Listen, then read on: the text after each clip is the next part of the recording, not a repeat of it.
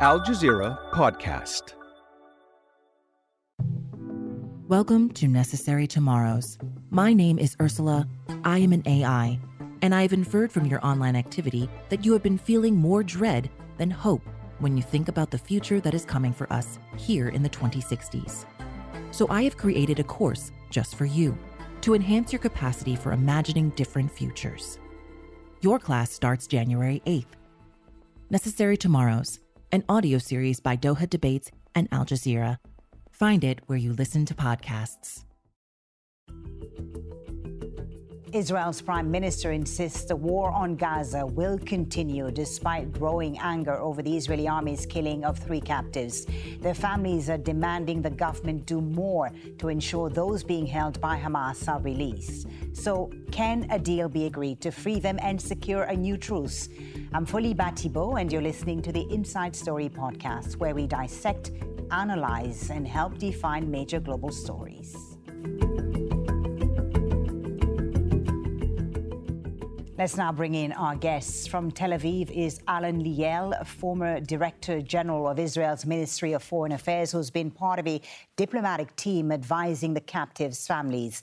From London, Yossi Mekelberg, Associate Fellow of the Middle East and North Africa Programme at Chatham House. And here in Doha is Sultan Barakat, Professor of Public Policy at Hamad Bin Khalifa University. Gentlemen, thank you all for joining us. Alon Liel in Tel Aviv, let me start with you. You're part of the diplomatic team advising the families of the captives. We heard Prime Minister Netanyahu say that he is heartbroken by the killing of these 3 captives, which he called a mistake. But at the same time, he said that Israel's war will continue in Gaza until its objectives are achieved. What has been the reaction, first of all, of the families? The contact between the Prime Minister and the Cabinet and the families are going on all the time. They're quite tense. Everybody wants to release the hostages. The matter is mostly priorities and timetable. The families obviously put the release or exchange of hostages as the number 1 priority, and the Prime Minister and Cabinet put the removal of Hamas as the number 1 priority. Also, the timetable is a big issue because there is a fear, a worry here in the cabinet that if we will do another stage of exchanging hostages and prisoners, and it will take time, it will or enable the Hamas to get organized or to be the end of the war. And they don't want to end the war, so these are the dilemmas here. Dilemmas, Alan, but what do the families make of how the Israeli government is handling the situation? They've expressed their grievances, of course, in meetings with the Prime Minister.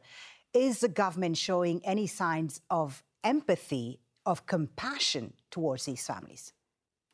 Yeah, definitely. But the government believes, at least claims all the time, that the military pressure, the military attacks of the Israeli Defense Forces are helping the release of the hostages. The families say that otherwise. The families say, no, they are endangering the hostages. And so far, the result last week was a tragic result of more bodies and no hostage released, although our forces are moving forward. So the families expect a ceasefire, diplomatic efforts, serious talks under the mechanism that was already established, Qatar, Egypt, the United States, and the sides, and the government is in probably no hurry. OK. We'll come back to the talks in just a moment because, indeed, there is discussion of the talks resuming, but under what terms, it's unclear yet. But, Yossi, let me come to you and ask you about your thoughts as to what's happening inside Israel right now. Israelis are stunned. There's anger, as we've seen in Tel Aviv after the killing of these 3 captives by the Israeli military.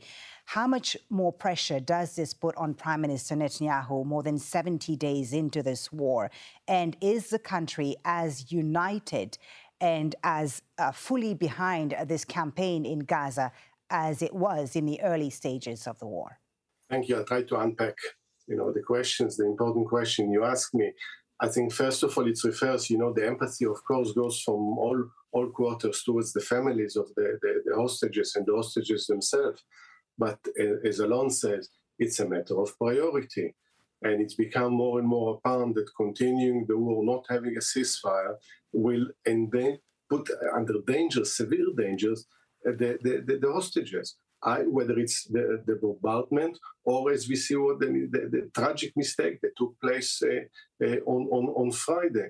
So I think we need to separate now and say to put the hostages as number one priority and the war as a secondary to it. Otherwise, I fear for the failure of the hostages.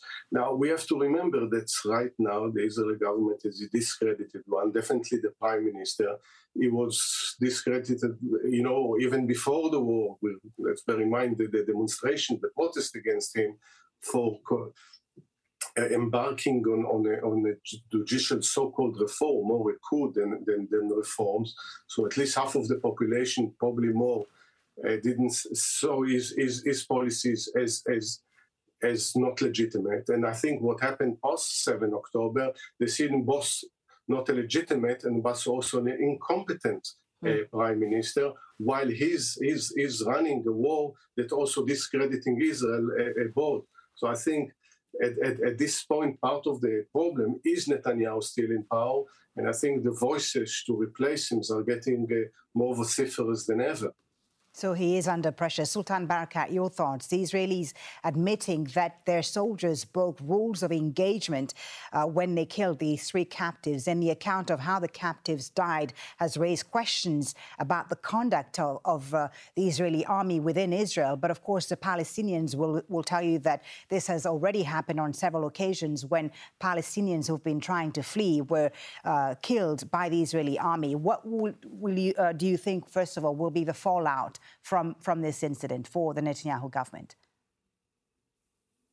Right. Well, I think the incident first shown that, as you rightly pointed out, Israel does not take hostages. Israel is not interested in taking prisoners from amongst Hamas. They're interested in killing them off. And this is the agenda of Netanyahu.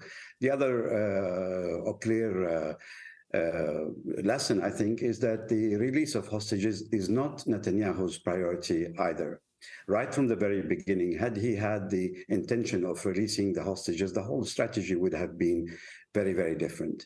What the position he finds himself in at the moment, I think, as a result of having engaged in the short pause end of November, he has weakened his hand in a number of ways. First of all, he has now allowed humanitarian assistance into Gaza, and he could not turn off that tap with the withdrawal from the talks that he did at the end of November. Until today, the humanitarian assistance is going. It's not going in the amount that everybody is wishing for, but it has been continued. There are more than 40 United Nations international staff that have entered Gaza and are potentially increased liability for Netanyahu. And in fact, a few days ago, his own cabinet has approved, under pressure from the United States, to open the crossing of Abu Shalom.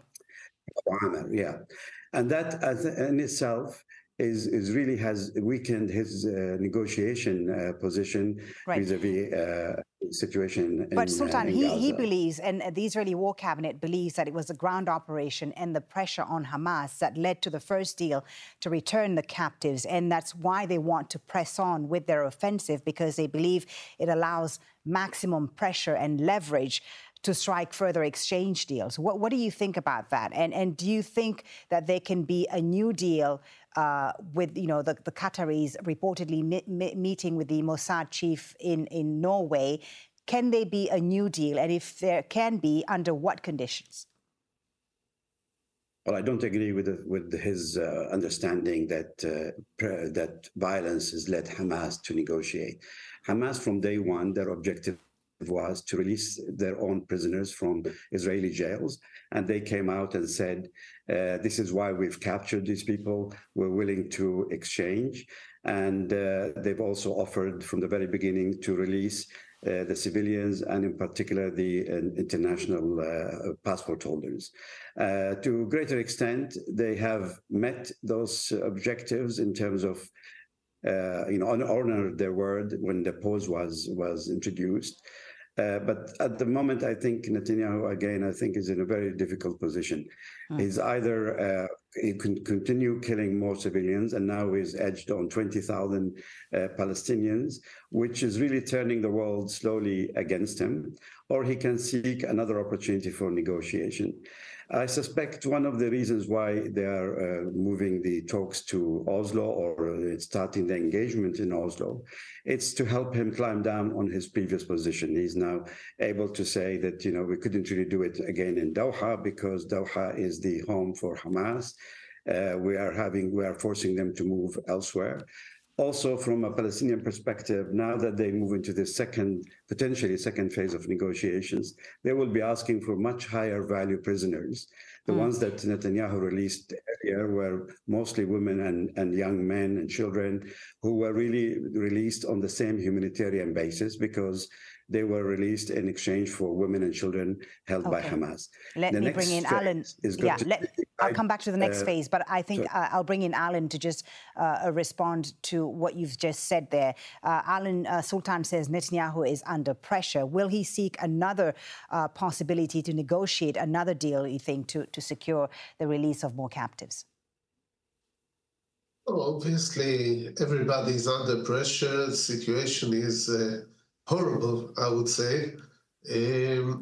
But regarding the hostages release, as far as we know here, the mechanism was not broken. Qatar is still interested. Many of us were not sure that Qatar will stay in the mechanism, and without Qatar it cannot work because there is no strong direct tie to Hamas. And I think as far as we know, the mechanism is working. Now, the sides have to be serious about it, come with offers. The demand of Hamas, as we know it, is that they are ready to negotiate if the deal will be the final act of the war. If the deal of exchange of all for all prisoners versus all hostages will end the war.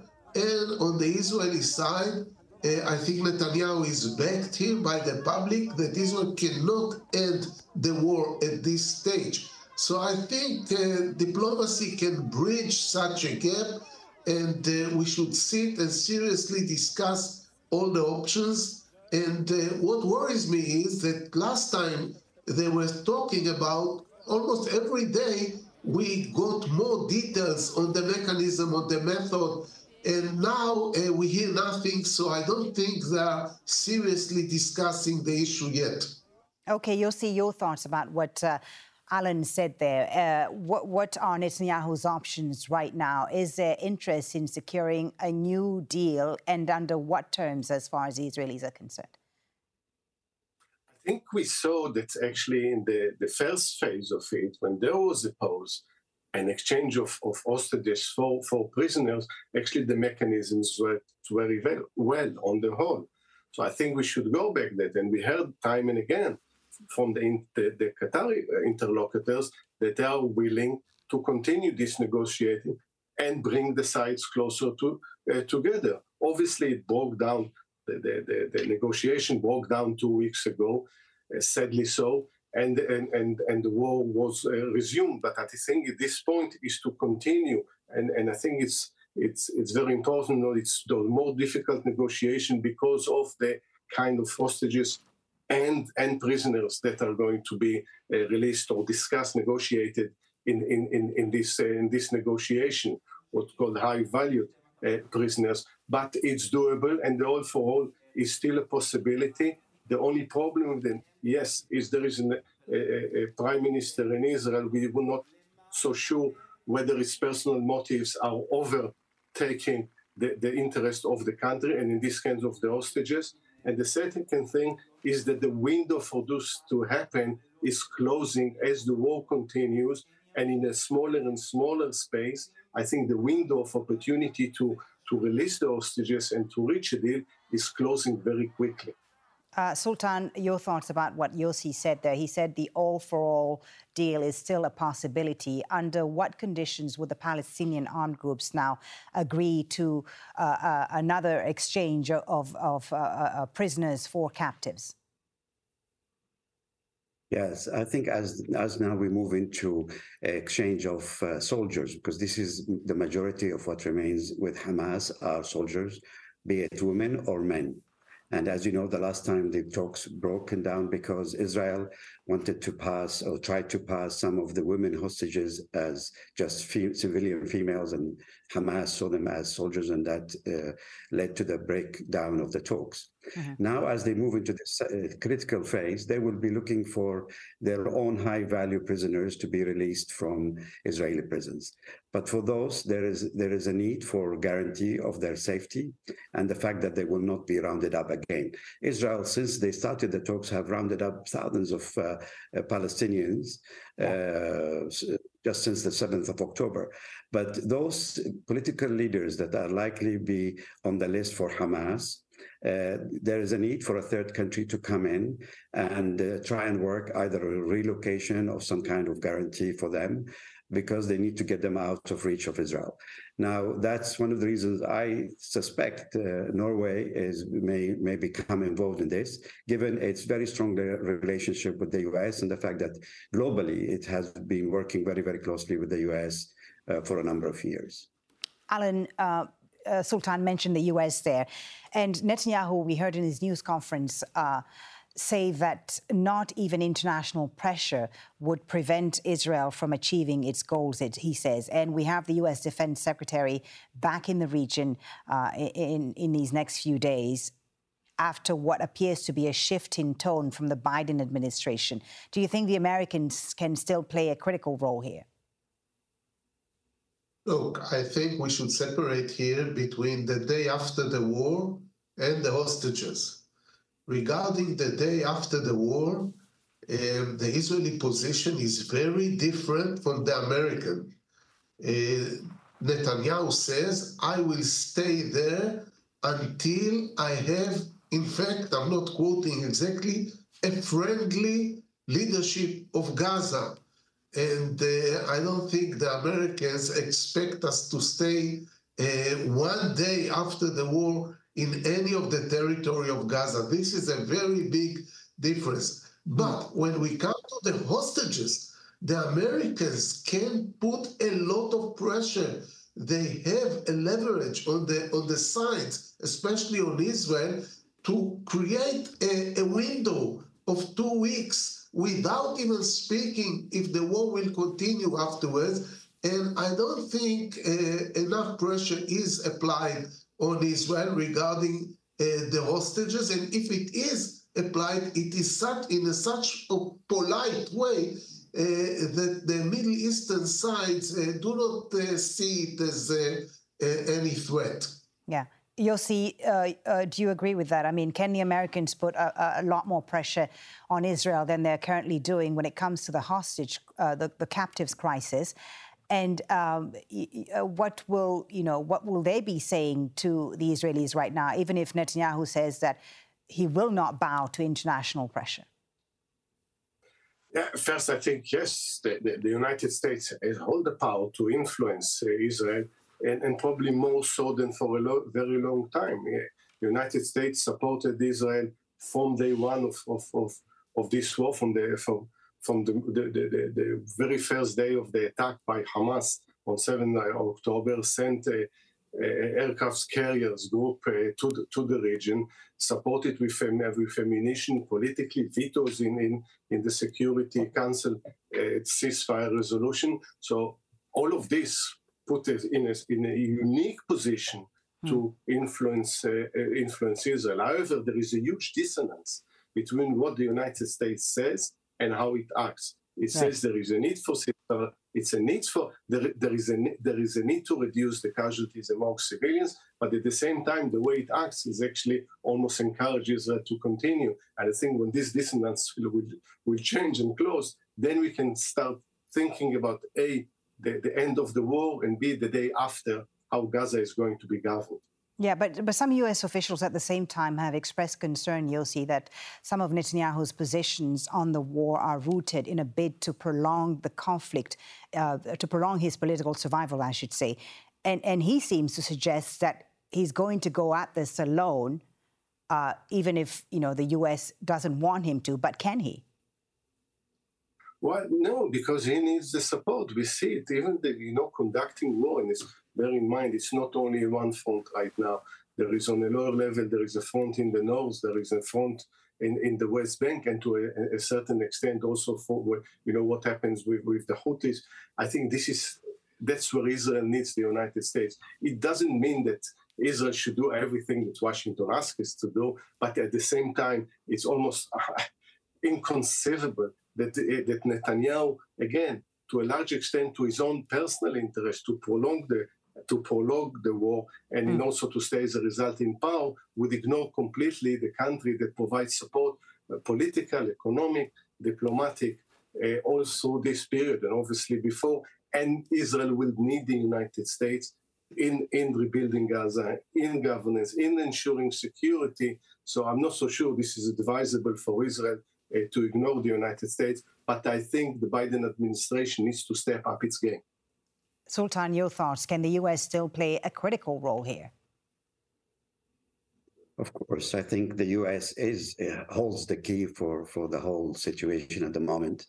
I think with Christmas approaching very fast, we're now less than 10 days, maybe a week to Christmas, it will be very difficult for the Biden administration to justify the level of violence Netanyahu is conducting in the Gaza Strip. Also, it will be very difficult for the families of the hostages to go through the Christmas period again, having not been reunited internationally. The perception of all this must be very, very troubling, and it must be part of the pressure on Netanyahu. If you go back to the November, the release happened on Thanksgiving Day when the U.S. was celebrating, and that was really designed to give Biden a break. So Netanyahu is very aware of what and how the U.S. is finding itself more and more isolated internationally because of the way they vetoed in the Security Council. Then they found themselves among a minority of 10 at the General Assembly against the whole of the world, not calling for an immediate ceasefire. And we all aware that he's trying to extend the war status. He's interested, and this is why he declared the war in the first place. This is the first time since 1973. He practically hijacked the public vote in Israel. No one, except for his mini-war cabinet, can now take decisions on how he moves within this conflict. So it is in his interest to try and extend it as much as possible, but it's not in the interest of the Israeli public. It's not in the interest of the hostages or their families. And the sooner I think he comes back to the table to negotiate the release, the better. And the pressure internationally is really mounting very quickly. Alon, let me give you the final word. What do you think might happen in the next few days? Are you hopeful? Are the families hopeful that there could be another deal to secure the release of more captives and a truce in Gaza? The mood among the families is pessimistic, I must say. I personally hope that what happened to us with killing 3 of the hostages after they surrendered and showed us surrendering is an unbelievable shock to the public. I hope this tragedy will trigger a change in the priorities of the cabinet, and I hope that by the end of this week we'll have serious negotiations for the next phase of release and exchange. Thank you very much, gentlemen, for a very interesting conversation. Alon Liel, Yossi Mekelberg, and Sultan Barakat. Thanks to all 3 of you for joining us on Inside Story today. This episode was produced by Mohamed El Aishi, Victoria Gatenby, Laurent Peter, and Paul Taylor. Studio sound was by Alvaro Galan Madrid. The program was edited by Vinish Velilat, Zaina Badr, and Joe DeFrias. Be sure to subscribe to the Inside Story podcast to catch every episode. Thank you for listening, and tune in on Monday for our next edition.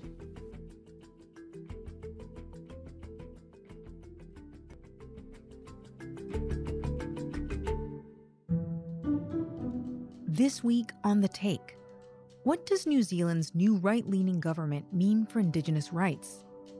That's The Take by Al Jazeera. Listen wherever you get your podcasts.